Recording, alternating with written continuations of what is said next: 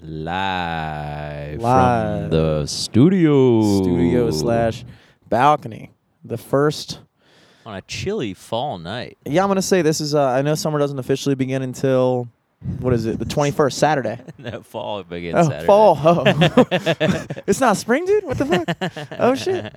No. But yeah, fall begins Saturday, but I mean, fall's already here from the feel of it. We're out dude. here on the patio, on the balcony with some flip flops on at like 11 at night. We got It's a little flip-flops. chilly.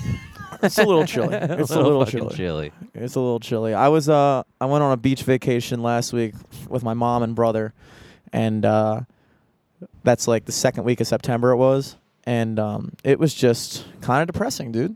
Because it was like summer was is over. Warm? Like the boardwalk was just Yeah. sad. It was like vacant.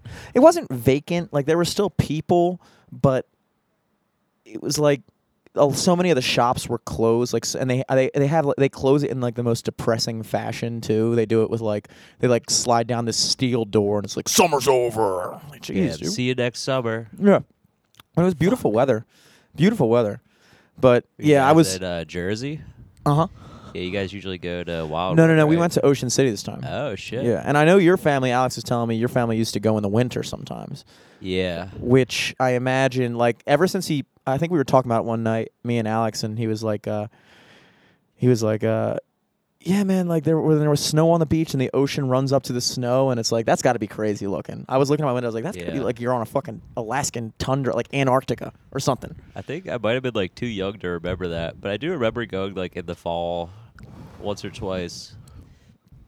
But like, yeah, it's kind of weird because you're like there in like your winter clothes, and you're like, yeah, you can go to the beach, but you can't. You just like look at it. The thing You is, go I in don't the water understand or the anything. point. Like, I mean, it's it's just like a little vacation. yeah, that's true. Break from the norm. You Yeah. do get to see the ocean still, and like we would go to Ponzetti's and We went to get Fisher Ponzetti's. popcorn and do all that fucking Ocean City bullshit. We went to Ponzetti's. We'd like check out like yeah. the Sea City Museum or whatever, you know what I mean? That's a very winter Ocean City thing to do. Winter. 'Cause, yeah, there's like enough things that you can do. Like you can still play mini golf and all that dumb shit. Oh, really? Cool. Like, but I mean, it's a beach in the winter, which kind of sucks. Well, the way our schedules worked out, like that was the only week that I was really able to get off all my gigs for, so we had to pick that week.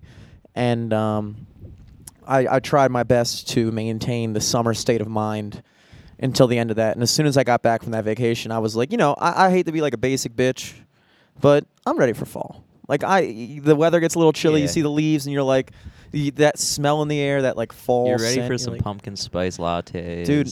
I always get one every year. Every year on like the first like real fall day, I go and I get myself a pumpkin spice latte, and that's my. I just do it once, just once, but I do that. So I can't make fun of you basic bitches for that because I do that. I wear my I UGG am also a boots. basic bitch. Do girls still wear UGG boots? Is that still a thing? I think so, right? I have no idea what girl I don't know fashion is why. anymore. I Why remember it wouldn't be. like the outfit was always black leggings with UGG boots and like a North Face jacket when we were in college. Yeah, everyone would make the joke that girls just dressed up like Han Solo. And then that was like 2011 when girls were doing that. And then when I was at Melting Pot in 2015, I was working with like a couple girls that were younger, and I made like a basic bitch joke from the bar saying like, "What are you gonna wear, like leggings and a North Face?" And the girl was like, "Nobody wears North Faces anymore." And I was like, "Oh shit, I'm already an old man." It's UGG boots and a Patagonia now. Dude, that is exactly what she said. I swear to God, she said, "Nobody wears North Face anymore. It's Patagonia." I was like, "Oh shit." That's so But lame. now it's something. I don't even know what it is now. No, everyone. I think like the new winter thing, is like Canada Goose or whatever. Canada Goose. Yeah, I am out they're of like it, dude. down jackets, but they're also like super expensive. So like you'll see that kind of basic bitch in like DC or New York or something. You know what I That's mean? a classic. It's like a DC different bitch. class of basic bitch. Next level basic. Not even next level. It's just like a wealthier bitch. She can afford Canada Goose and fucking like Beaten Seal Club fucking loafers. Yeah, actually, Yeah. there's still blood circulation in the boot, so it stays warm in the winter. Yeah, I'm getting warm. This dead goose. Yeah, I mean, you just kind of have to slightly keep it alive. and it'll stay warm for your feet. This is when everything gets too real because every year I don't know what happens to all the clothes I used to wear from last year. I don't know where any of my jackets are. I don't know where any of my anything that I wear. It's all gone. I know I have one big parka jacket packed up somewhere. Yeah, that is you. And the purple parka. It's maroonish. Oh, okay. Burgundy, yeah. Burgundy. It's more red than purple. But yeah, burgundy parka with the orange interior. I think I'm going to splurge on a pea coat for winter this year. Winter's a season I don't get excited for. Fall is the last fun season. It's spring, summer, fall, that's a cool ride. And then winter, it's just oh, great. Oh, great. It's going to be miserable. Times to be sad all winter. It's going to be sad all winter. See, last year I had the benefit of when I had to move back in with my folks in that March. Mm-hmm. And then I moved back out with my brother in November. So November was actually a happy time because even though it was winter, I was oh, I'm finally back free in the again. mix, baby. Back in the mix. Dude. So I offset the cabin fever. But this year, after Full spending cabin, dude. after grilling on the balcony, fucking doing all kinds of crazy shit, winter's gonna flow, dude. I'm gonna have to shovel my balcony. It's gonna suck. Shovel my balcony and throw it over the. Oof. Throw it on the fucking Now that I'm thinking about it, is that what we're gonna have to do? Throw it 11 stories. What else? I don't know. You can't fucking put it down the garbage disposal. Break it again. Call the maintenance guy. What'd you do this time? I shoveled my balcony, emptied it into my sink, dude. I'm sorry. I didn't know we couldn't I don't know do the protocol, dude. I'm sorry. What am I supposed to do? Dude, it'd be funny if you had to call your maintenance man to shovel your balcony. I can't get around my balcony, dude. Shovel a path from the door 2 feet to the fucking ledge. ashtray. Shoveling a path for your dog to get to the yard, but it's just for you to get to your table and one chair. That is really, speaking of dogs. I guess it's 2 chairs. I'm sitting in one. 2 chairs, dude. 2 chairs, yeah, I know. 2 I'm sorry. disposable, foldable chairs. 2 used chairs. Yeah, man. But until then, it's nice right now. It's nice right now, dude.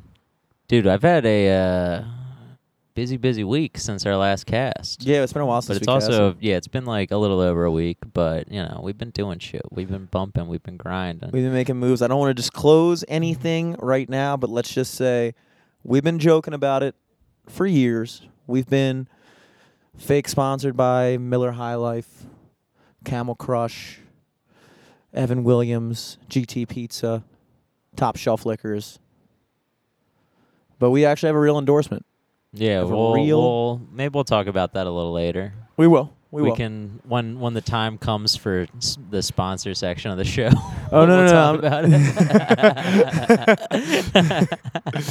We can't let you know on this episode. Oh, Did you get yours in the mail yet? Well, no. I'm getting mine tomorrow in the mail. Okay. Did you get yours? No, not yet. Oh, okay. I wasn't going to do the plug until next episode. I just wanted to give you guys a little teaser. Well, I think the promo code is active now. True, but also we want to actually use the product. Yeah, I got to use the product. I got to talk about it from personal experience. I want to tell you guys exactly how it goes. Yeah, I'll take video of me using it and we'll put it up. This will all make sense next week. Yeah. But honestly, a sponsor we're both very excited for. I think our fans will be excited for it. I think you guys will be very excited, dude. I think you guys will be very excited for this one. That's big time news. Yeah, it's a little teaser for next week. Mm-hmm. I'm trying to think. We'll be a little more aerodynamic next week. Be a little smoother when we're talking about the sponsor next week. Smooth. Yeah, we'll go about it in a smoother fashion. That's all I want to talk about right now. That's all. All I want to do is talk about this. All I want to do is tell you guys about the most important part of our week that we're not allowed to talk about at all. Oh, well, so one cool thing I did, I guess it was last week now. I think it was the 13th. I think it was last, was it Thursday? Was that the 13th? Yeah. Friday the must have been. 13th was this Oh, month. so no, it was the 12th. So it was on Thursday. It was an album release show for JPEG Mafia, Oh, sweet. Baltimore's own. I saw pictures from that. And yeah, he had a Boiler Room put on a show at the 8x10 for his album release. And I saw a bunch of our friends of the cast there. I saw the boys from Ricky Bad Sounds. Nice. I saw Bailey from Free Time. Sweet. A good crew at the event. A bunch of Baltimore artists like went up before JPEG, you know. He like gave back to all the people he was like coming up with and shit. That's awesome. So like Butch Dawson went up, Abdul Ali, a couple DJs I've seen at the Crown before, and then a couple of new people I haven't seen before. They're really good though. Baby Kahlo and Hey Miss Cam. Shout out those girls.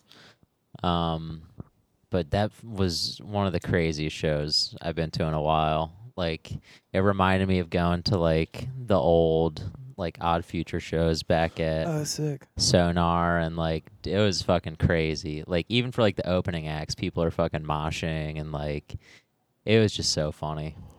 It was so funny just to see like the kind of people that showed up too. Mm-hmm. Just because like you never know. Like I feel like a lot of like newer rap artists too, like they'll blow up, and then like I feel it'll be funny because like you'll see them at a festival and it'll be all like 16-year-old white kids.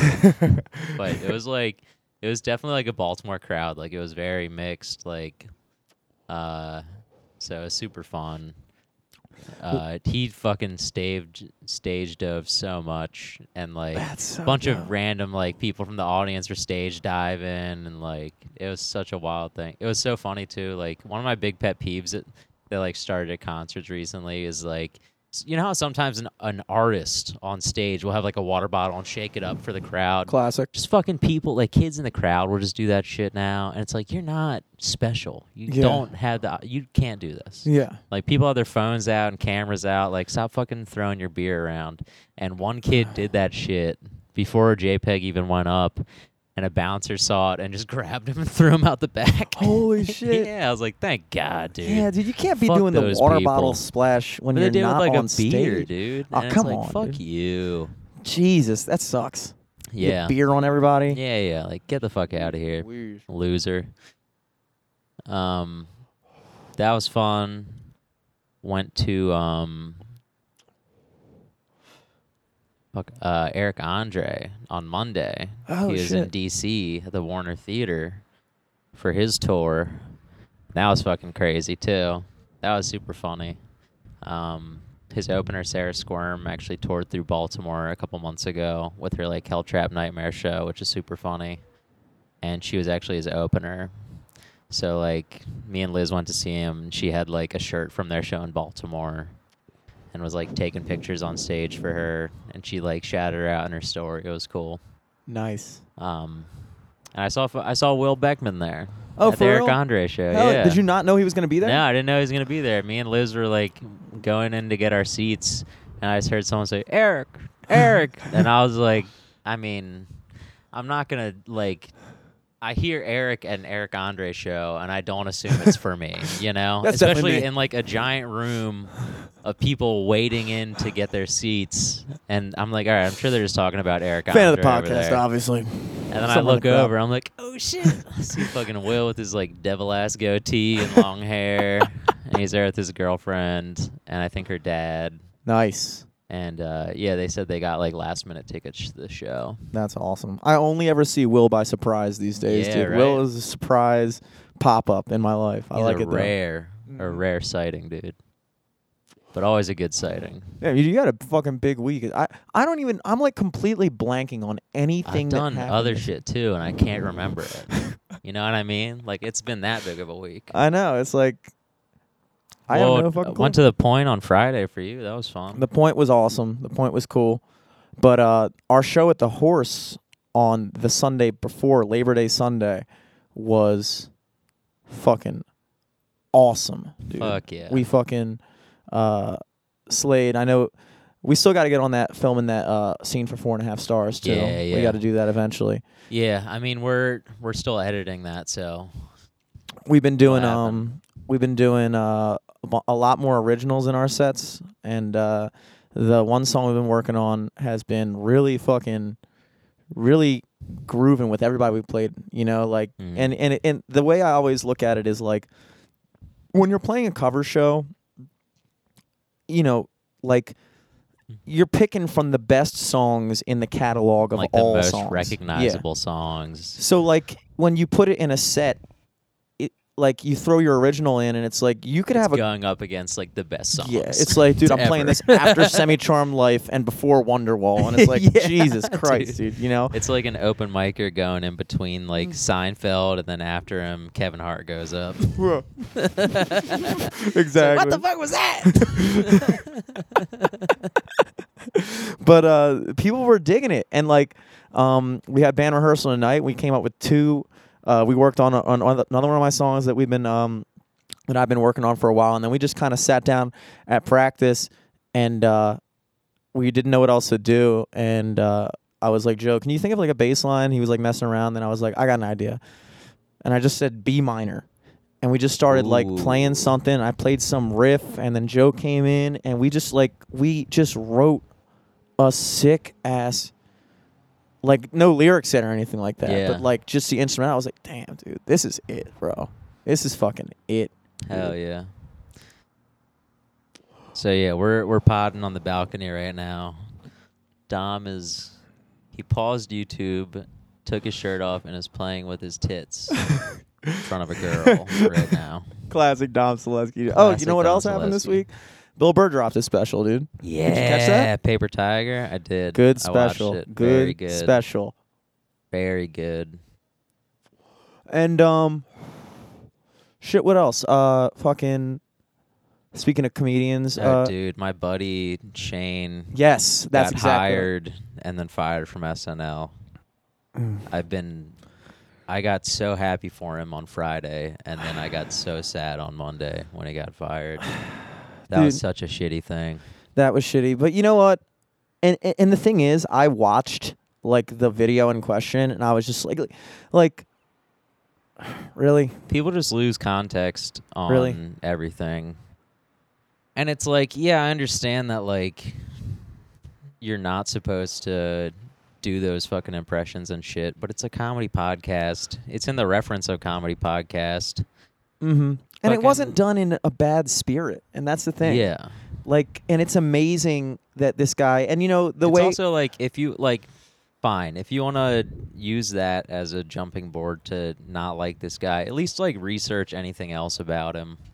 Like, if you watch any of his comedy, he bashes like growing up in a small town in Pennsylvania. He makes fun of his dad for voting for Trump, and He like makes fun of white trash people all the time. like Calls it's himself white just- trash. Yeah, it's like, it's not some fucking like millionaire's son doing this shit.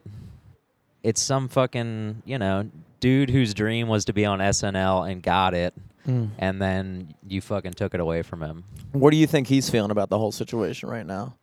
Dude, Like, I don't know.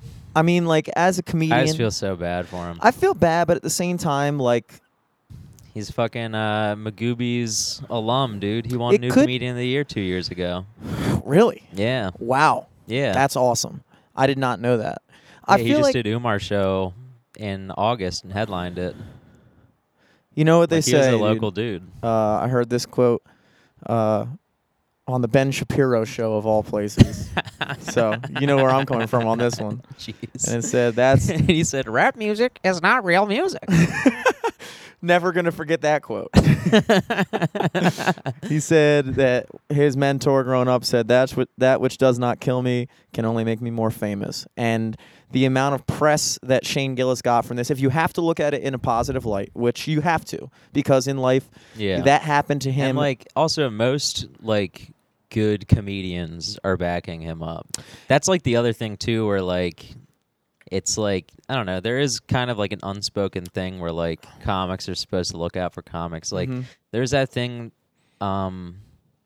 fucking, like, Chappelle's special came out recently, and, like, Chappelle's been all over Facebook, and like one of his old Laugh Factory clips came up in my news feed, Mm-hmm. and it was him at the Laugh Factory right after the Kramer shit happened. Mm. And he went on stage and he was like, that like made me realize something, because I saw that and I realized that I'm like 70% comic, 30% black.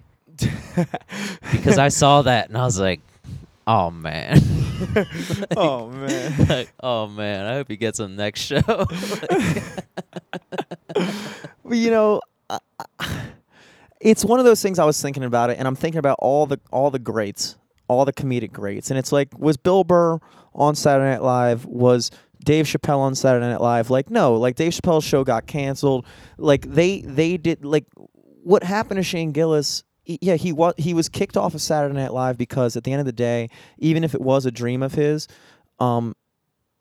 it wasn't like the forum that I feel like that's not his type of humor, and like he would have been successful on that, but also you're diving into that, like, I want to say, like, corporate mainstream comedy where they don't, like, that's not where I see his comedy flourishing. You know what I'm saying? But I mean, I was excited for it because SNL has been fucking trash for like the last couple of years now. And I saw it as like, oh shit, they're actually trying to like bring in funny comics instead of like fucking Ivy League improv, fucking, Yeah. parents paying their rent in New York so Mhm. they can go through 7 levels of UCB comedian. It's just, Look, it's just disappointing on multiple levels. Yeah, I'm not saying it doesn't suck, and I'm sure that is a huge blow to him in his head and for his career. But at the same time, I was not super familiar with Shane Gillis's work. I had seen him. When I heard about the whole, because I was on vacation last week when all this kind of like came to light, and so I really wasn't paying attention to social media or anything. And I just, every now and then when I'd pop in on Facebook, I'd see one of the comedians say something about him, and I was just like, okay, this is something I'll look into when I get back. Yeah. And by the time I got back, it had already kind of all taken place. But I started watching his comedy because of that. Like I started looking into him, and like, I'm a fucking Shane Gillis fan, dude. Not because that happened or because of that rant, but like the press that he got and what happened to him, and then when people really looked into it and they were like, oh wait, like, how many people actually really care that much versus how many people saw that and were like, you know what, this guy's actually pretty fucking funny. And like Andrew Yang went on CNN, which I thought was super cool of Andrew Yang. I really like Andrew Yang. I really think he's a cool dude. Yeah, he's like the only one. Him, and then like, dude, yesterday, I forget if it was yesterday or the day before, but fucking Norm Macdonald was on Twitter with a fucking sword and shield fighting the trolls, dude. And he like sent a tweet out to Shane to be like, dude, I'm so sorry. Like, if there's anything I can do, let me know. Another perfect Hit me example. up. Another perfect example. Norm Macdonald was on Saturday Night Live, and what happened? They got rid of him. They fired him and then brought him back a year later to host it. Mm-hmm. And at that point, he went on there and just kind of said, like, He went on there and was like, they fired me because they said I wasn't funny. yeah. Then they brought me on to host. Have I gotten funnier? I don't think so. That means the show's gotten worse. Exactly. He went back on there and just said, "Fuck you." And unfortunately, even though as a young comedian whose dream was to be on that, and then you finally are brought to that situation where you now are confronted with the possibility of really being on it, and I think probably more than anything was a wake up call to just how not like you said, like improv students and like hacky fake comedians and shit like that, and it's like, I don't know, it just wasn't. Yeah. It should. I don't know. I thought that what Andrew Yang did was cool because, and it is a common thing, especially, I mean, uniquely, I would say mostly on the, when you're watching like Democratic debates and stuff like that. Like when something like that happens, you expect anybody in that pool of people to go on there and start talking about the victimhood and all this stuff. And Andrew Yang was just kind of like, he said, you know, he talked about it like a comedian would talk about it. He was like, look, you need to understand context, you need to understand the intent, where he is coming from. And as an Asian American, like, I grew up and was exposed obviously to anti-Asian racial remarks and slurs and things like that and impressions and things like that. But I watched that, and I think it's important just to understand that he wasn't coming from a bad place, and he's a comedian, and we need to give comedians the room to do that, you know? Yeah. And that's coming from a politician on that side, Yeah. which, you know, I can't think of another, and maybe I'm wrong, but I can't think of another person on that side that would have said that. No, I don't think I really can't. anyone would either. Because if you think about it, it's like in the current climate, in the fucking frigid fall climate. it's almost as if goosebumps out here. yeah, dude. It's almost as if I don't want to sound like a jerk when I say this. I understand that people go through things like, I understand that I'm only speaking from one perspective, but it does feel to me that people will pounce on the opportunity lately to be a victim. Oh yeah, and then they use their viral fame from being a victim as a bouncing board to try to get their shitty passion project off the ground. Exactly. Like the dude that like had the clip of Shane like ready in like an hour after the announcement. Like he had it ready, locked and loaded. He put that out, and then once he was getting traction, he was like, "Oh, now that I've got some new followers, check out my poetry I've been writing." It's like, shut up. Oh my God. You are a bitch. You're a piece of shit, dude. And then also, he's just like, it's not like this is the only person he's gone after. This is the only one that's worked. Like, he's been trying to get Michael Shea canceled. He's been trying to like do it to a bunch of comics. Like, it's just like, this is like, people see this as a new way to being famous. Yeah. Yeah, and it's absolutely. fucking ridiculous. Absolutely. And again, And also, most of these people who are so outspoken about like social justice and all this other shit, they're just doing it to make up for whatever shitty thing they did in their life. Like, they fucking did something weird to a girl in college, and now, before it gets out, they want to paint themselves in such a good light that anyone who would hear about that coming up, they'd be like, "Oh, well, he wouldn't do that. He's been championing for the Asians and the Jews," and, you know, like, it's just fucking ridiculous. any other politician would have used that opportunity when their race was attacked directly. I'm saying in finger quotes, to platform themselves as a victim, and then the same thing that the guy who quote unquote exposed Shane Gillis was trying to do, and tried to use it, like you said, as a bouncing board for their own agenda. Andrew Yang could have so easily gone on there and played the Asian pity victim. Card, boo-hoo. But also, like, you don't want a leader to be like that. Yes, you don't. And I feel like that's something that I think that's something that I really do feel like the tides are turning a little bit. And I look at that, and I think that because of, you know, we had the Chappelle special come out, and then 2 weeks or 3 weeks later you have the Bill Burr special come out, and the public reception to it, even though, but again, it's that vocal minority, that extremely loud and vocal minority that was saying the bad things about Dave Chappelle's special. Yeah, and the and bad Bill Burr's and the special. bad thing about Bill Burr, which I actually didn't find Bill Burr's special to be that controversial. I found it to be funny. I mean, I'd say if there's anything that would be controversial, it's like the first 15 minutes where I think he has like one or two bits like calling out white chicks. Yes. And that's like the prime demographic to be Yeah. And the thing about Bill fucking Burr, bloggers. the thing about Bill Burr is like he has that weekly podcast. I think he does like 2 episodes a week at this point. Yeah. And so I listen to a lot of them. So I'm very used to Bill Burr's sense of humor and comedy. And so when he came out with that special, nothing like took me off guard. Nothing. Oh yeah, I'm not was like- saying anything took me off guard either. But with But if we're Chappelle, picking it apart, like Yeah. that would be it. If we're Yeah. picking apart Chappelle's special, just because he mentions LGBT shit, that's gonna get picked apart. yeah.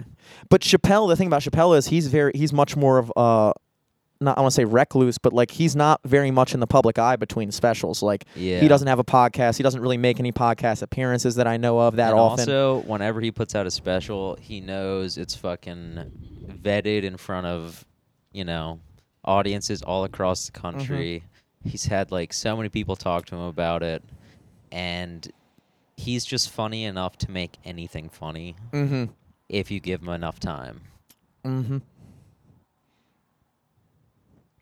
Yeah, I really do. And also Bill Burr was on the Rogan Experience. I don't know if you caught that. Yeah, I caught some to of it. promote it. Yeah. And he was kind of saying the same thing that I do feel like it is kind of like it seems like every time one of these incidents happens and somebody gets like exposed or whatever, I feel like the public backlash is much less every time because we're almost getting numb to it. It's like I think even the people that might have been more gung-ho about it in the beginning are kind of just like, all right, dude, like, I'm over it. Like, I'm over it. We get it. People said bad things at some point in their life or tweeted something bad at some point in their life, and it's like, are we just going to spend the rest of our lives, whenever anything happens to anybody, we're just going to dig back in their history and try to find the one thing that shows them to be a human being? And then then use that to deplatform their entire career. And it's like even to the common person who doesn't even care that much, it's like, all right, I'm just over it. Yeah. I mean, we're basically living in a world now where everyone's a politician. Yes. And is being scrutinized as such.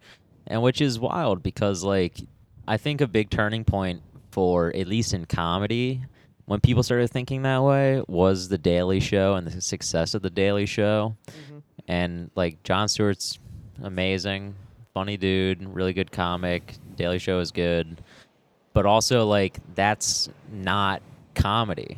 Like that, if you were to make every comic be like that, comedy would fucking suck. Well, the thing that's interesting that I will say about Jon Stewart is because I like Jon Stewart a lot, and I think what makes Jon Stewart different in that light is that when he first came out and was doing that kind of like, because obviously like comics like him and Bill Hicks, earlier in the 90s and things like that, when they were doing that type of comedy, that type of like woke, like fuck the government, fuck the power type of comedy, that was edgy because the culture of the country at that time, we had George Bush in the White House, and it was punching up. It was punching up. So basically, but now the cultural norm is to be policing and all this other dumb shit, and like. Now Jon Stewart style comedy, that the stuff that he was doing in 2004, 2005. What was edgy is now like that's the status quo. Everybody's talking shit about the president. Everybody's talking shit about the power and the system and things like that. And it's like now what's edgy is to like be pretty much the other direction. Which is, I think that's the cycle that people talk about. It is like one thing becomes a cultural norm, and then people just get so tired of turning on Saturday Night Live and seeing every fucking joke and every fucking skit and every fucking premise for everything being from this one point of view. And then, then you have guys like anybody who comes in that isn't a perfect representation of that exact one opinion is immediately ostracized from being allowed to participate. People are like, all right, well now I'm interested to hear what these guys like Dave Chappelle and Bill Burr have to say, know? I'm not interested in hearing what Trevor Noah and Stephen Colbert have to say. Yeah. Stephen Colbert also just sucks now. Yeah, it's a shame. The only reason people liked him was for his character.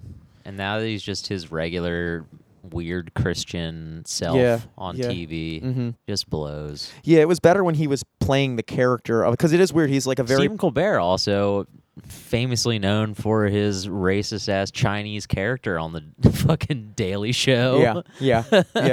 And they were talking about actually somebody brought up a good I think David Spade, I believe, has a show on Comedy Central now. I think. Oh yeah, he had Bill Burr and Jim Jeffries on, and something that Jim Jeffries, I can't remember if it was Jim or Bill Burr that brought it up, but they were talking about I remember back in like the 70s and 80s. When John Belushi did a skit where he was playing a samurai warrior, and the whole skit was just him doing a fucking shitty impression of an Asian person. Yeah. And that was the whole skit, and all the humor in the skit was him just being extremely racist towards Asian people and stereotyping them, and that was considered comedy gold back then. That was the golden age of Saturday Night Live, and now all of a sudden you have this guy Shane Gillis who basically, you know, I mean, I know he used the word chink, but like, I don't know. It is kind of it's kind of weird that like I really do feel like people don't take the Asian stereotypes as seriously and the Asian slurs as seriously. Yeah. You Well, know? I think something that they were trying to bring up against Shane too was he was like quoted in like an article where he was saying like it's kind of hypocritical because like if you make fun of like a black guy, people will boo. Mm-hmm. But if you make fun of an Asian person, everyone's still on board with that. Yeah. And then people are clipping out, if you make fun of an Asian person, everyone's still on board with that. Yeah. Instead of giving it its full context, and Mhm. it's just like more ammunition for him to get canned. Yeah. Yeah. But also I think that a lot of that has to do with the obvious, which is, you know, Asians as a group in this country are actually, even though they only represent about 6% of our population, they're like the highest income, the best in education and grades and careers and things like that. So it's not seen to be punching down when, I mean, it's still obviously stereotypical and racial, but it's not the same as when you make fun of a, you know, group that isn't Yeah. doing well, you know, which I understand that. I understand that completely. But again, it all comes back to what's your intention. You know, Shane Gillis and that guy were on some podcasts that I had never heard of before that, and I don't claim to be a may connoisseur, so it may very well have been a very popular podcast. I don't know, but Yeah, like it's fairly popular. But like I look at it as like, you know, they were in the same mindset that we are. We are a lot of times when we're just in the studio, fucking just talking around. You know, Yeah, have Matt bullshitting, Brown on, we're filling just time, saying shit, fucking yeah. outlandish shit. You know, Yeah. and it's like that's the light that And you it's have to look all at. in the context of trying to be entertaining. It's an entertainment podcast. It is in the comedy section of iTunes. Like, fucking, ugh. I don't know. I think I think what happens is it winds up the reason why it winds up going south for the people that, because obviously the people have a motive for doing these things. The people Well, that are exposing them. Yeah. Well, and then everyone who thinks by exposing someone for their pet, like, because every year people try to get the new hires on SNL fired. They like comb through their tweets. Like last year was Melissa Villaseñor. Like they tried to get Leslie Jones on some shit too. Like, you know, it's a thing that happens every year. This time it was just the first one that worked. And I feel like in the back of all these people's heads who are like gunning for these people's jobs, they like think that, oh, if I take them down, that means I get their job, right? Like, Mhm. oh, I'll be on SNL then. If this hateful person's not on SNL, that means there's a slot open for me. Yes. It's like, Yes. No, that's not how it works. You aren't even funny enough to get an audition. That's the crazy thing too, is like, you know, with this pattern that's happened every year of people digging into people's social media and everything on everyone, you know NBC did the same exact shit, thought all of that was okay, and still hired him. Exactly. They hired him and made the announcement. They didn't make the announcement and hire him. They were already like 5 steps down on the plan of having him on the show. Mhm. Like, it's just, and that's and then there's their statement they released on Monday was like, we, you know, our vetting process just isn't up to standards, I guess. Like, and that was their cop out. That's their cop out for, instead of them being like, yeah, this guy's really funny and we thought he should have been on the show, they're Mhm. like, well, he had a good audition, but unfortunately we weren't able to deep dive enough into his previous things that we just have to let him go now. Well, it's the same way that like I look at it. You know, I look at it the way when I was working at Cheesecake Factory, and I used to get so frustrated because when you work for a big corporation like that, at the end of the day, you're just a body filling a space. You're a body filling a space, and you have this multi-billion-dollar industry that, you know, doesn't they don't their value is not placed towards their employees or who they are. You know, you have a customer come in, they complain about the food, and you know, again, I've said it before on the podcast, but like, yeah, it's pretty much a known thing in the industry. When you go to a place like Cheesecake Factory or any of those major corporate things, like you complain, they're gonna take your check, they're gonna comp your check.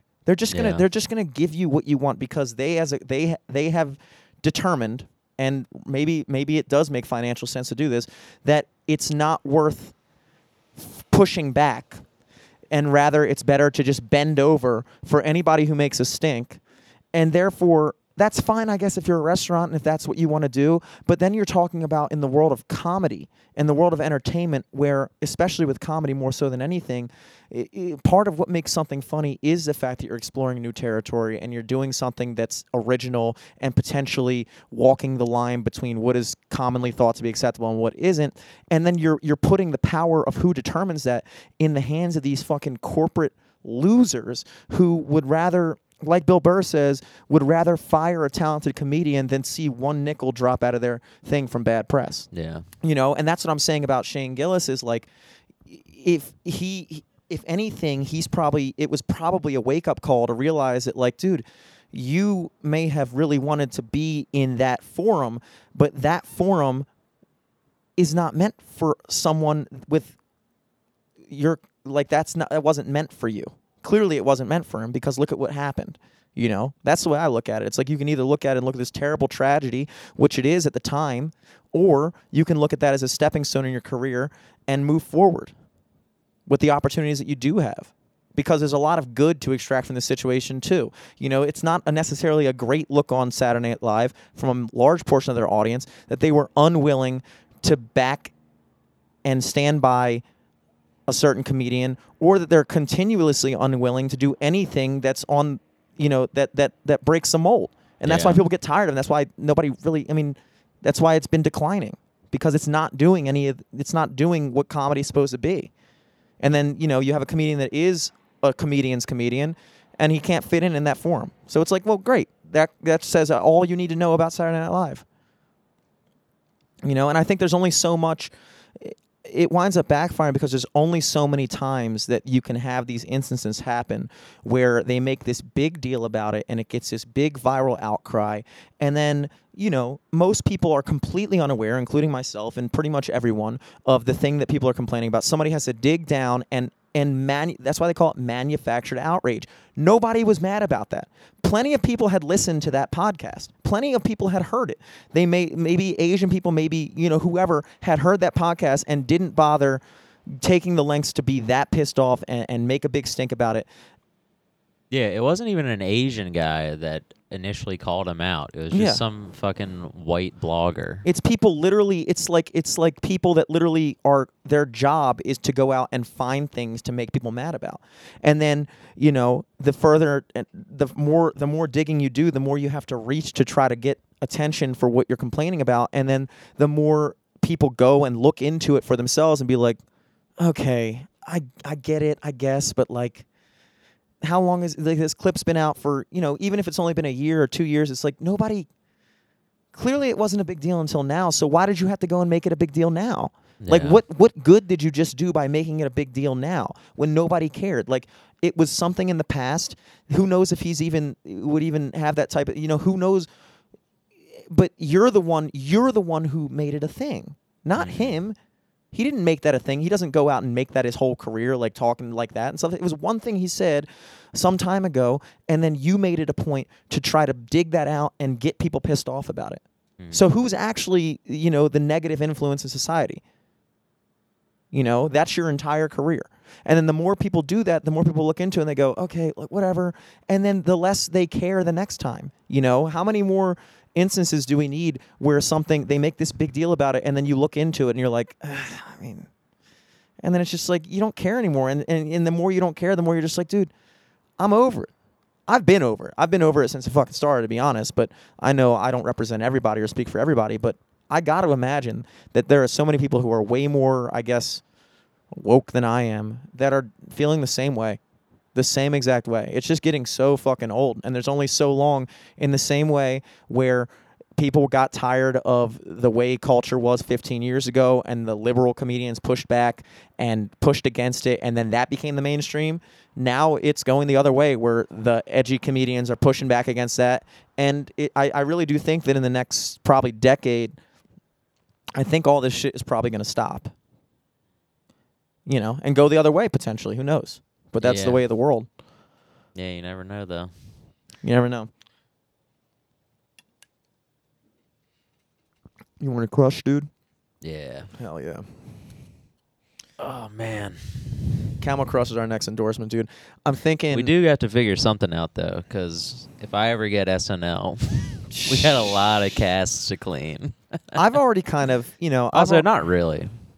I feel like we haven't been that bad on the cast. Dude, honestly, look, I don't stand by everything I've ever said in life. But, like, you know, I've definitely said some things. First of all, people grow, people learn. And so, yes, obviously, at some point in my past, I've probably said things that I wouldn't agree with or even think to say now.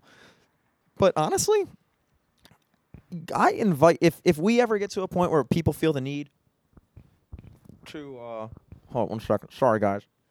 I feel like I've podcasted it as, like, a person that in the back of their head knows that their parents or family might, like, possibly ever listen. Mm-hmm. I've definitely never gotten too wild on the cast. Yeah. I mean, I've probably gotten what some would define as wild on the cast, but at the same time, though, everything I've ever said, there's nothing that you could find in the history of the 161 episodes, including this one, that if you were to dig it up and put it out to the public, that I would be ashamed of. It would either be something that I'd be like, yeah, I said it then, and I don't agree with it now. So, you know, but obviously I wasn't coming from a hateful place to the, you know, I knew people were listening and I wasn't afraid to say that because it was something that I believed, and now it's something maybe I don't agree with because I grew and I learned, or, you know, maybe I still fucking agree with that, you know, whatever. I've said some shit, but like, I realized a long time ago that I was never going to be the type of person that somebody else was going to put me on.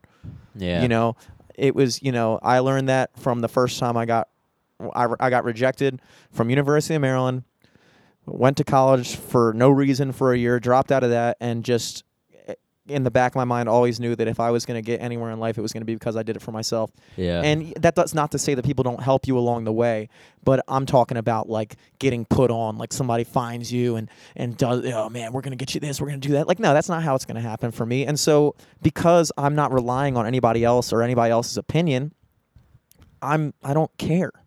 I didn't do this podcast to say what you think I should say. Yeah. You know, I didn't have my career that I have to play by anybody else's rules. That's why I work for myself, you know? So, and I think also that attitude comes across in our podcast. And that's why we got hit up by the big leagues. Exactly. You guys will know about that next week. It's a matter of fucking time. Let's baby. just say this for now. Promo code LFTS. Promo code LFTS. Try that on every website. Do you have any idea how stoked I was when they said, let us know what promo code you want to go with? And I was like, dude, I've been planning this for years. LFTS. Promo code LFTS. No question. No question. Obviously. The easiest, dude. And it fits because promo codes are usually 4 letters, dude. Bingo. It's a no-brainer. Ah, man. Very validating. Very validating to know that somebody's paying attention, you know? For real. Plus, I didn't even think about making a Facebook post, but, like, it's a great opportunity to, like, humble brag a little bit. Everybody, you need to humble brag every once in a while, dude. Exactly. Just kind of stunt a little bit. Just be like, yeah, I know none of you motherfuckers ever like when I share every episode every week and I get like 2 fucking likes. Meanwhile, I know you're seeing the shit because I'll make a fucking stupid ass status and I'll get likes on that. But when I fucking post an episode, nobody gives a flying fuck. But now Now what's they're up? about to give a fuck. Dude. Now what's up? They're about to give a fuck thanks to our sponsor. Oh man. And you can quote that. Quote us on that, man. Yeah, I think it's safe to say I'm never gonna be on Saturday Night Live, and thank fucking God. Oh, I just remember another thing I did this week. Went to the O's game last night. Ooh, did we win? No. Nice. I left during the 7th inning, though, so I didn't get to see them lose. Mm-hmm. So in my head, they're still winning. We were winning. Yeah. We were winning when you left. But big fucking moves at the baseball game. Me and Liz got on the big screen Ooh. for the kiss cam. Really, dude? Ooh. What kind of kiss did you yeah. go for? The peck or the fucking French? No, I went for it, dude. You went for it, dude? I saw the dude came up to us like, "You guys want to be on the board?" And we're like, "Yeah." And then I pulled up my phone really quick and like zoomed in on the board to take a picture when we were on it. And the picture I got is just like me dumbly looking at my phone as like Liz is laughing into the camera. And then as soon as I got the pic, I just like went in. It was just hardcore smooching, dude. I'm almost kind of disappointed that they even consult you, because I feel like some of the best kiss cams are when they just go to a random group of people and like somebody that you might have thought was a couple, and then like the guy like tries to kiss the girl and she's like, "What the fuck are you?" Like, I feel like that's the best part when like it's just so there were like funny. no people there last night, dude. Oh, I bet. We're like, look, you guys are one of 4 couples here right now. Yeah. Would you like to be? You're the only attractive couple here tonight. Can you guys please make out on the camera? Please make out. Speaking of But the Orioles, apparently, our buddy Frazier was there, and he texted my brother and said that he saw us making out Let's go. on the screen. hey dude, saw you making out on the big screen last night, dude. Radical. I met Brian Mattis, prolific Orioles pitcher from the 2013, 14, 15, mid 2000s birds when we were actually fucking good. Okay. Don't ever forget about that, people. The Orioles in the early to mid 2000s, 2010s that is, early to mid 2010s, we were good. We went to the playoffs like 3 or 4 times. We went to the ALCS once, I think. I couldn't even believe we were in the ALCS. That we were literally one series away from being in the World Series this decade, and now we quickly retrograded into being the worst team in Major League history. But Brian Mattis was a pitcher when we were the best. Not the best. We were like the 3rd or 4th best. And I met him at Admirals Cup in Fells Point. Turns out he's friends with Dustin, who plays drum. He's like, he'll go out and watch Dustin play in like Fells bars and stuff. And I shook his hand. He was like, dude, Brian Mattis, just got to tell you, you were my favorite relief pitcher. I always just call you Automatus. That was my nickname for you. And I was Automatus, baby. Automatus. It's like, dude, I used to call you the Mantis sometimes, dude. Like, just to myself. I would see you on the TV. I'd be like, the fucking Mantis, baby, let's go. And then whenever you start, like, Automatus. I would get so stoked, dude. And like, it was. And he's like, yeah. Where's the drummer again? Yeah, dude. I was so stoked.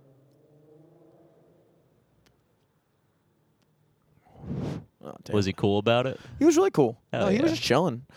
I almost kind of felt bad because I said you were my favorite relief pitcher, and I feel like I couldn't remember if maybe he was ever a starter. I think he was a starter at some point, so maybe he took that as like, damn, dude, I was a starting pitcher, and like you only like me as a relief pitcher. That's like if I like had like a couple like big songs of my own, and somebody was like, dude, you are my favorite cover band. Like, Yeah. fuck, dude, come on. It's like going up to like I don't know, like fucking Jim Norton and being like, yo, I loved you when you're a host at the comedy club. I loved you as a 4th mic on O&A. Nothing else. Oh, you had your own career? I did not know that. Oh, you have your own show now? Oh, my bad. Yeah, but that was really cool.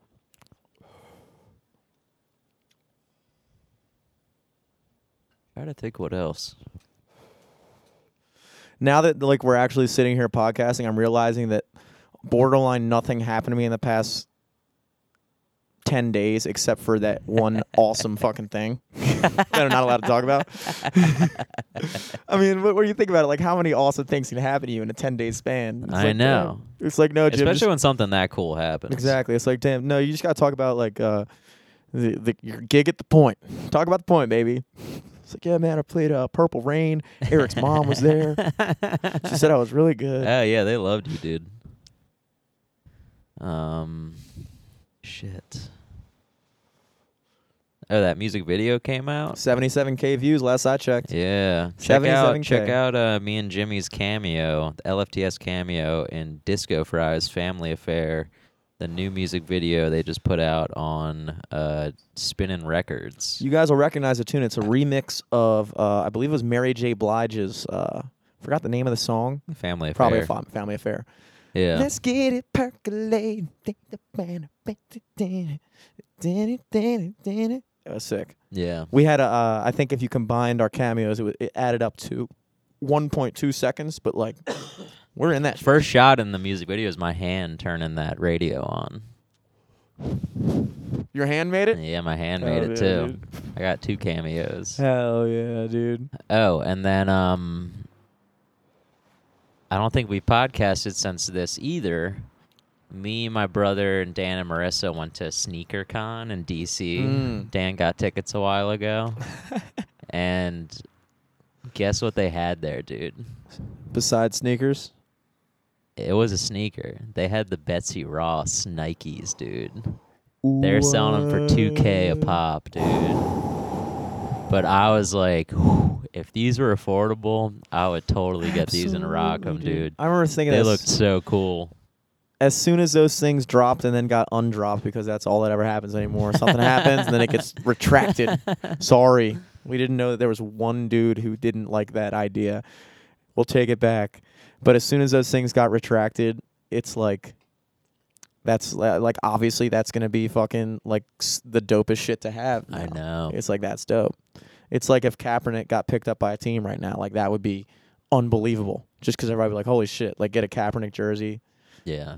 It was like when I inadvertently was super dope in middle school and Ricky Williams was suspended from the NFL for like an entire like season or two for smoking weed and not passing a drug test.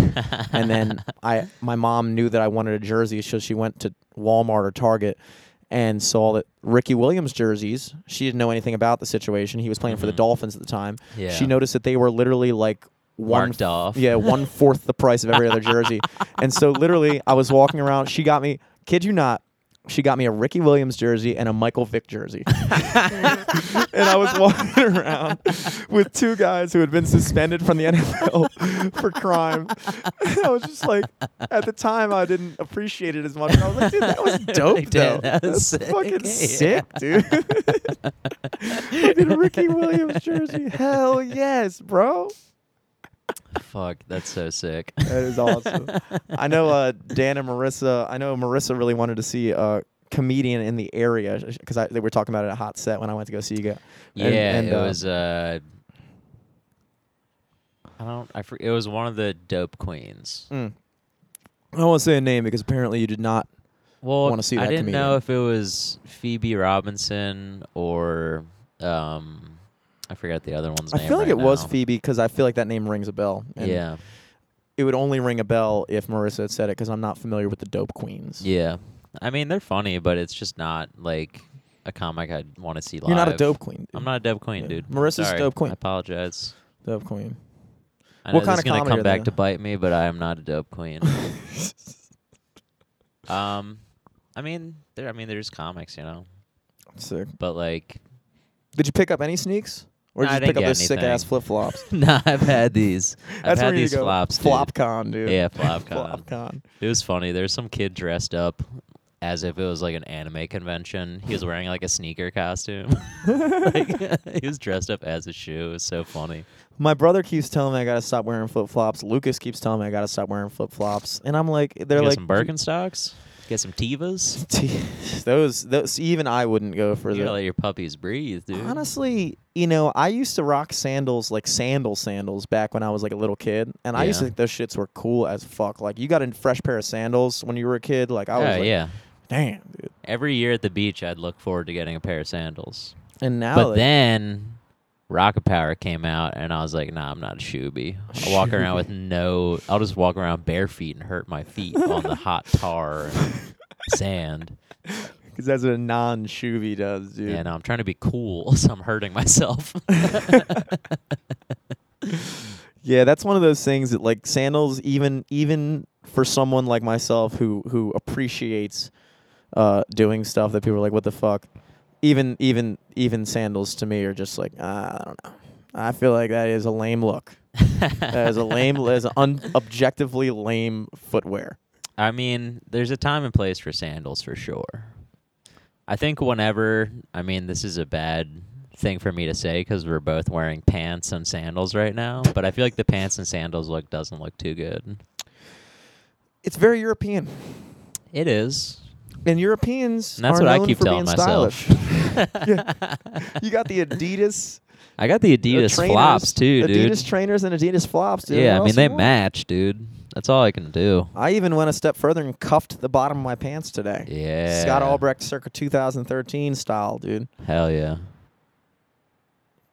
But yeah, I don't know. I mean, look, I'll say this. I'll be the first to tell you. My feet are potentially some of the least attractive. That's probably the least attractive part of my body. I have very hairy toes, and I do understand that People don't want to see that. They don't want to see that. They don't want to see that. But I always make sure my toenails are clipped. Like, I'm not like one of those. Yeah, gross...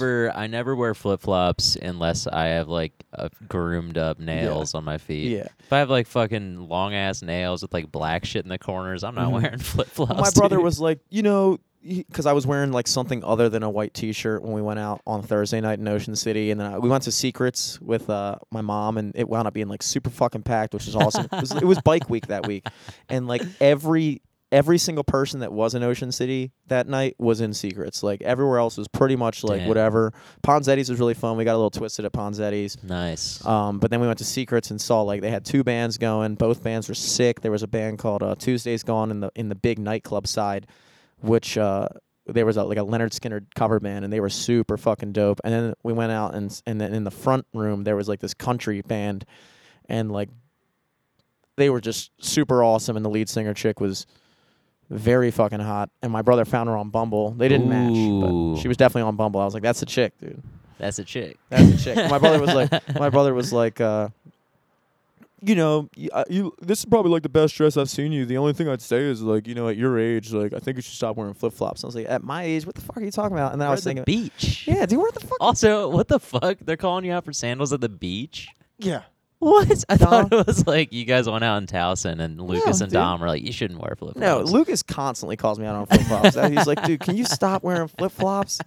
Like, bro, like, I don't do what you do for a living, bro. I do what I do for a living, dude. I play music. Like, that's flip flop esque, and like, but at the same time, I can sympathize with it because there is like when you see like an old man, not even like an old man, but like even like a middle aged man wearing flip flops, it just kind of has this kind of like grimy look to it for some reason. But I don't know. We're not middle-aged men Exactly. yet. That's what I was saying. It's like, dude, I'm 27. Like, I get I'm not 21.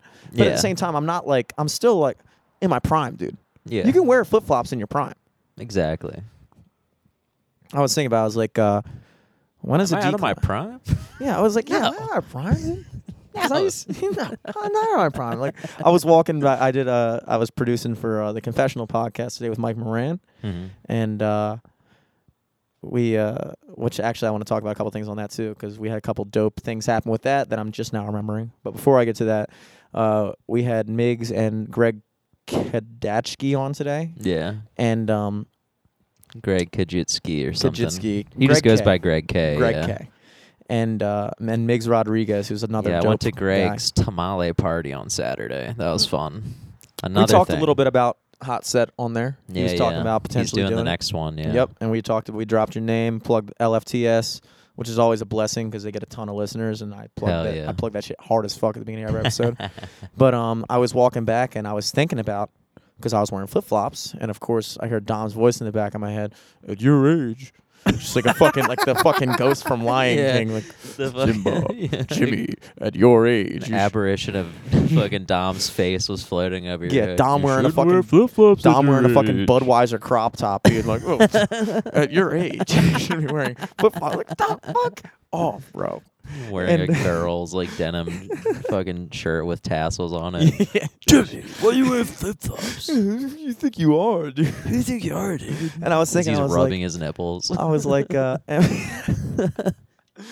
Snapchat. Why do you always do this? Why And I are you was trying to get attention? And I was like, when is my prime gonna be? I've always been one of those. I've always imagined that my prime is gonna be early 30s because I think at that point I'm still gonna have it, like the swag, young guy Yeah. swag, hopefully, because I was a late bloomer. But I'll probably be a lot further along in my career at that point, to the point where I'm like, oh, not only am I like still rocking it, but now I'm like also killing it too, career wise. So like Yeah. that's definitely my fucking prime, dude. 27, like Dude, yeah. I'm still. I just want to like, because I always remember we made those jokes, and I would always be like, dude, you don't peak until you can grow a beard. Once you grow a beard, that's when you peak. I can't. I still can't grow a I beard, still too. can't agree.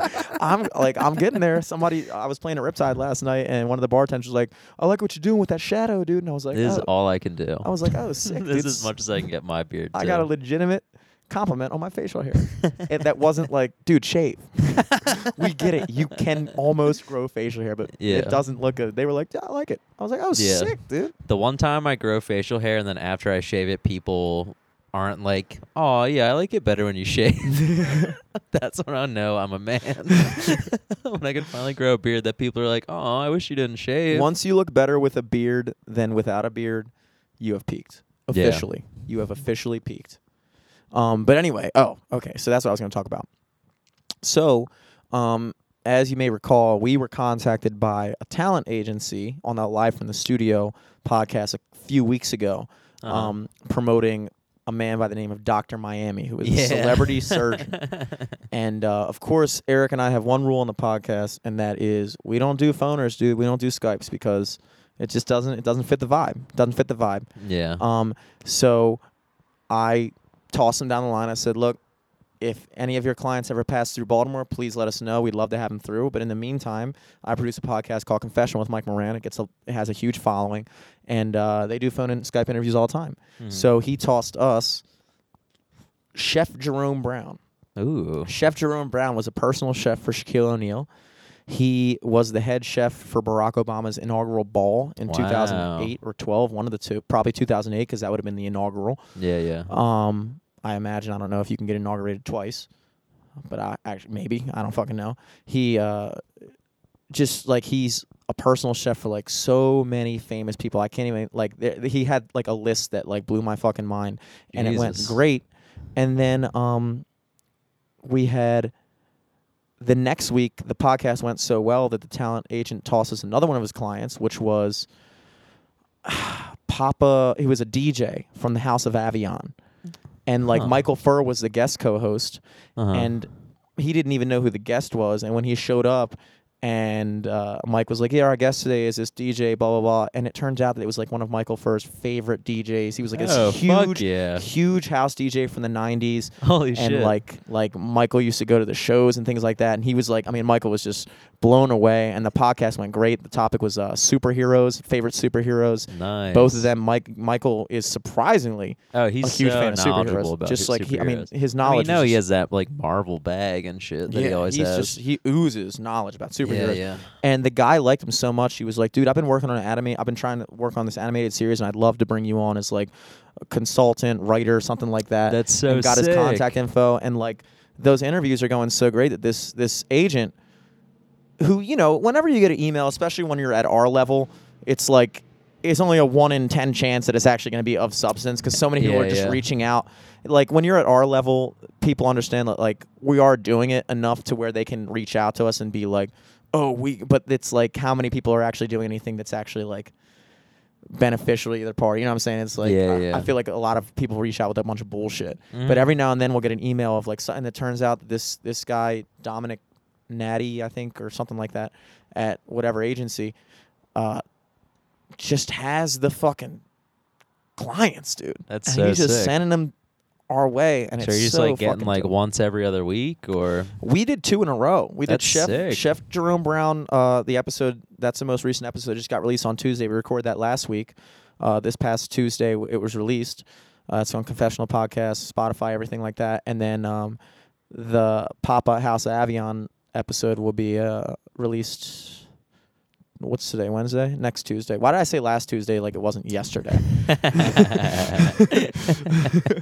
Next Tuesday. So yeah, Dude, that's man. sick. That's been really cool. Just like it's starting. You know what's cool is like I look at it as kind of a metaphor, and I am down to 189 now in my weight loss. Started it when I left for LA. I was like 207, so I'm at like 16 pounds lost weight in the past like 6 Nice. weeks or something like that, 7 weeks. And the thing that I take away from what you learn from when you go on any type of, I don't want to say quest or like a journey or my weight loss journey, my weight loss journey to a better me. But like things become the new normal. I Yeah. remember there was a time when I would step on the scale 4 weeks ago, and if I was 197, I was like, dude, I am killing the fucking game. If I stepped on the scale and was 197 now, that would be Horrifying. horrifying. I'd be like, how the fuck am I? I remember after my birthday, I like fucking pigged out on August 20th, my birthday, because I was like, dude, I'm not gonna fucking hold back. I'm getting everything. I want Kathmandu Kitchen burgers. I'm going on the fucking balcony. Yeah, everything. yeah. I'm fucking getting McDonald's at the end of the night. Anything I fucking want. And like the next day, I woke up and it was 200 pounds, and I was like, holy shit. Not again. Yeah, but like that was still 7 pounds lighter than what I was 3 weeks before that. Yeah. You know, so it was like that was like a backtrack from what used to would have been a major accomplishment. I remember the first time I broke 200, and I was like, dude, I'm under 200 now. This is sick. But like that's the same thing with anything in life. It's like we're doing this kind of stuff, and it starts to get noticed, and it starts to become validating at a certain degree, and we're making very gradual and progressive progress, but it's so gradual that like it just becomes the new normal to the point where you don't even really appreciate it for how much progress you've actually made. Mhm. Like if I would have stepped on the scale and been 189 5 weeks ago, I would have been like, holy shit. But now I just step on the scale and I'm 189. I'm like, okay, whatever. Yesterday I was 189.8. Yeah. So like it's your new normal. And so I guess that's why I'm like so many things have been going very well. Yeah. Very well. And I'm blanking. I was finding myself on this podcast kind of blanking on like what to talk about because it just seems normal. Yeah. It just seems normal. It never, you know, and I assume that there are certain points in life when just this massive breakthrough happens. But so far, it's always just been this like a stairwell. Just Yeah, the next stairwell, and then each step makes sense, so you don't even think about it twice. step. Mm-hmm. But, you know, that's the way I've learned that it's anybody we ever brought on. We talked to Mark Norman the first time, and we talked to him, and he kind of said the same thing. It was, you know, we would always ask those kind of like, looking back, you know, they were good questions, but like looking back, they were kind of noob questions to a degree, or at least like kind of just like cliche questions like, when did you first, like, what was your first big breakthrough? And he just kind of was just like, you know, I don't know. Like, Yeah. I just I stuck with comedy and kept doing it and kept getting better, and things just kept happening progressively, and now I'm where I'm at now. And there was never necessarily this gigantic moment where all at once, you know, it's kind of like that Big Sean line. I don't know if it was Big Sean or J. Cole or one of those guys. I think it was Big Sean that said it took a long time to happen overnight. Yeah. So overall, very stoked, and I'm very, very stoked. Very stoked for next For week. you guys to when we find can out about talk what the big about our surprise big is. news. Yes. That might be a good thing to go out on. Yeah, We did a nice absolutely. little sentimental. We're over an hour. Mhm. About like hour 15 right now. Prime time. Prime time for some plugs.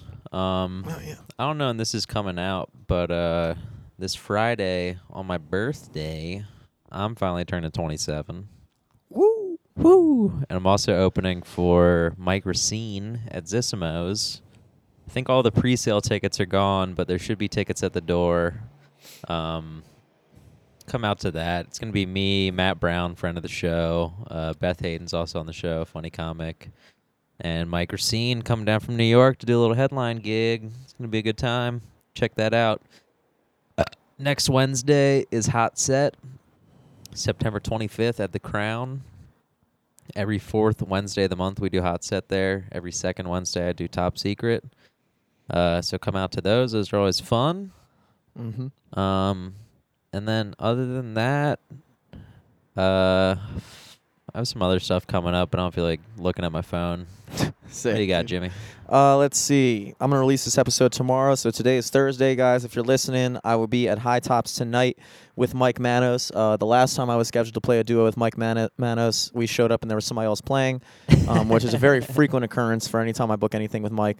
So there is about a 50-50 shot that I will be at High Tops tomorrow night from 9 to 1 with Mike Manos.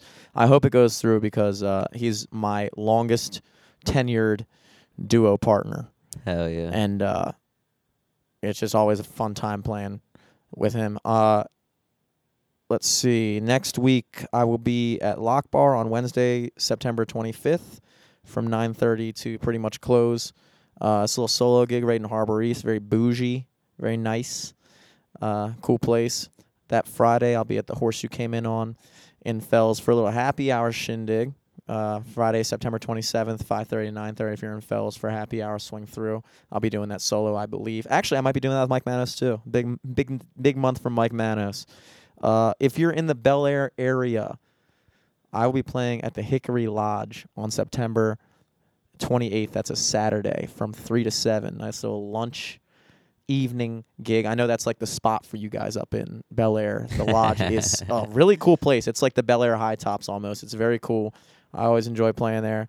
And then other than that, my classic plugs. Every second Friday of the month, I am at the Point in Towson with the full band, sophomore, John Burkhardt, Thunder Club, and Joe Niehaus of Lloyd's World, I believe. That's 9 to 1 Friday. October 11th is the next one for that. And as always, every Sunday from 10 to close at the Horse You Came In On in Fells Point. I'm rocking out. Last Sunday was really fucking packed for some reason. I couldn't tell you why. People were out and about. Yeah, that's always a fun time. It's always a fun time. So you can catch me there as well. Other than that, at Jimmy Selesky on Twitter and everything, really. Nobody follows me on Twitter, even though a lot of people follow me on Twitter because I have feel a like bot. no one uses Twitter anymore, dude. Yeah, I don't know how to use Twitter. I literally just use it as like a notepad now. I use it as like drafts for Facebook statuses. I like post it on Twitter, and if it even gets one like, I'm like, oh, this is an easy 40 likes on Facebook. Just easy. If I can even get one Easily person scales like to that. acknowledge, it's like it's monumental. Yeah, and at LFTS Podcast on literally everything. Find us on Spotify. Please do. I don't know how to track our listens on Spotify. I'm just going to assume we have SoundCloud, thousands. fucking iTunes, everything. I'm at Eric Laser across the board. We'll catch you guys next week. Peace.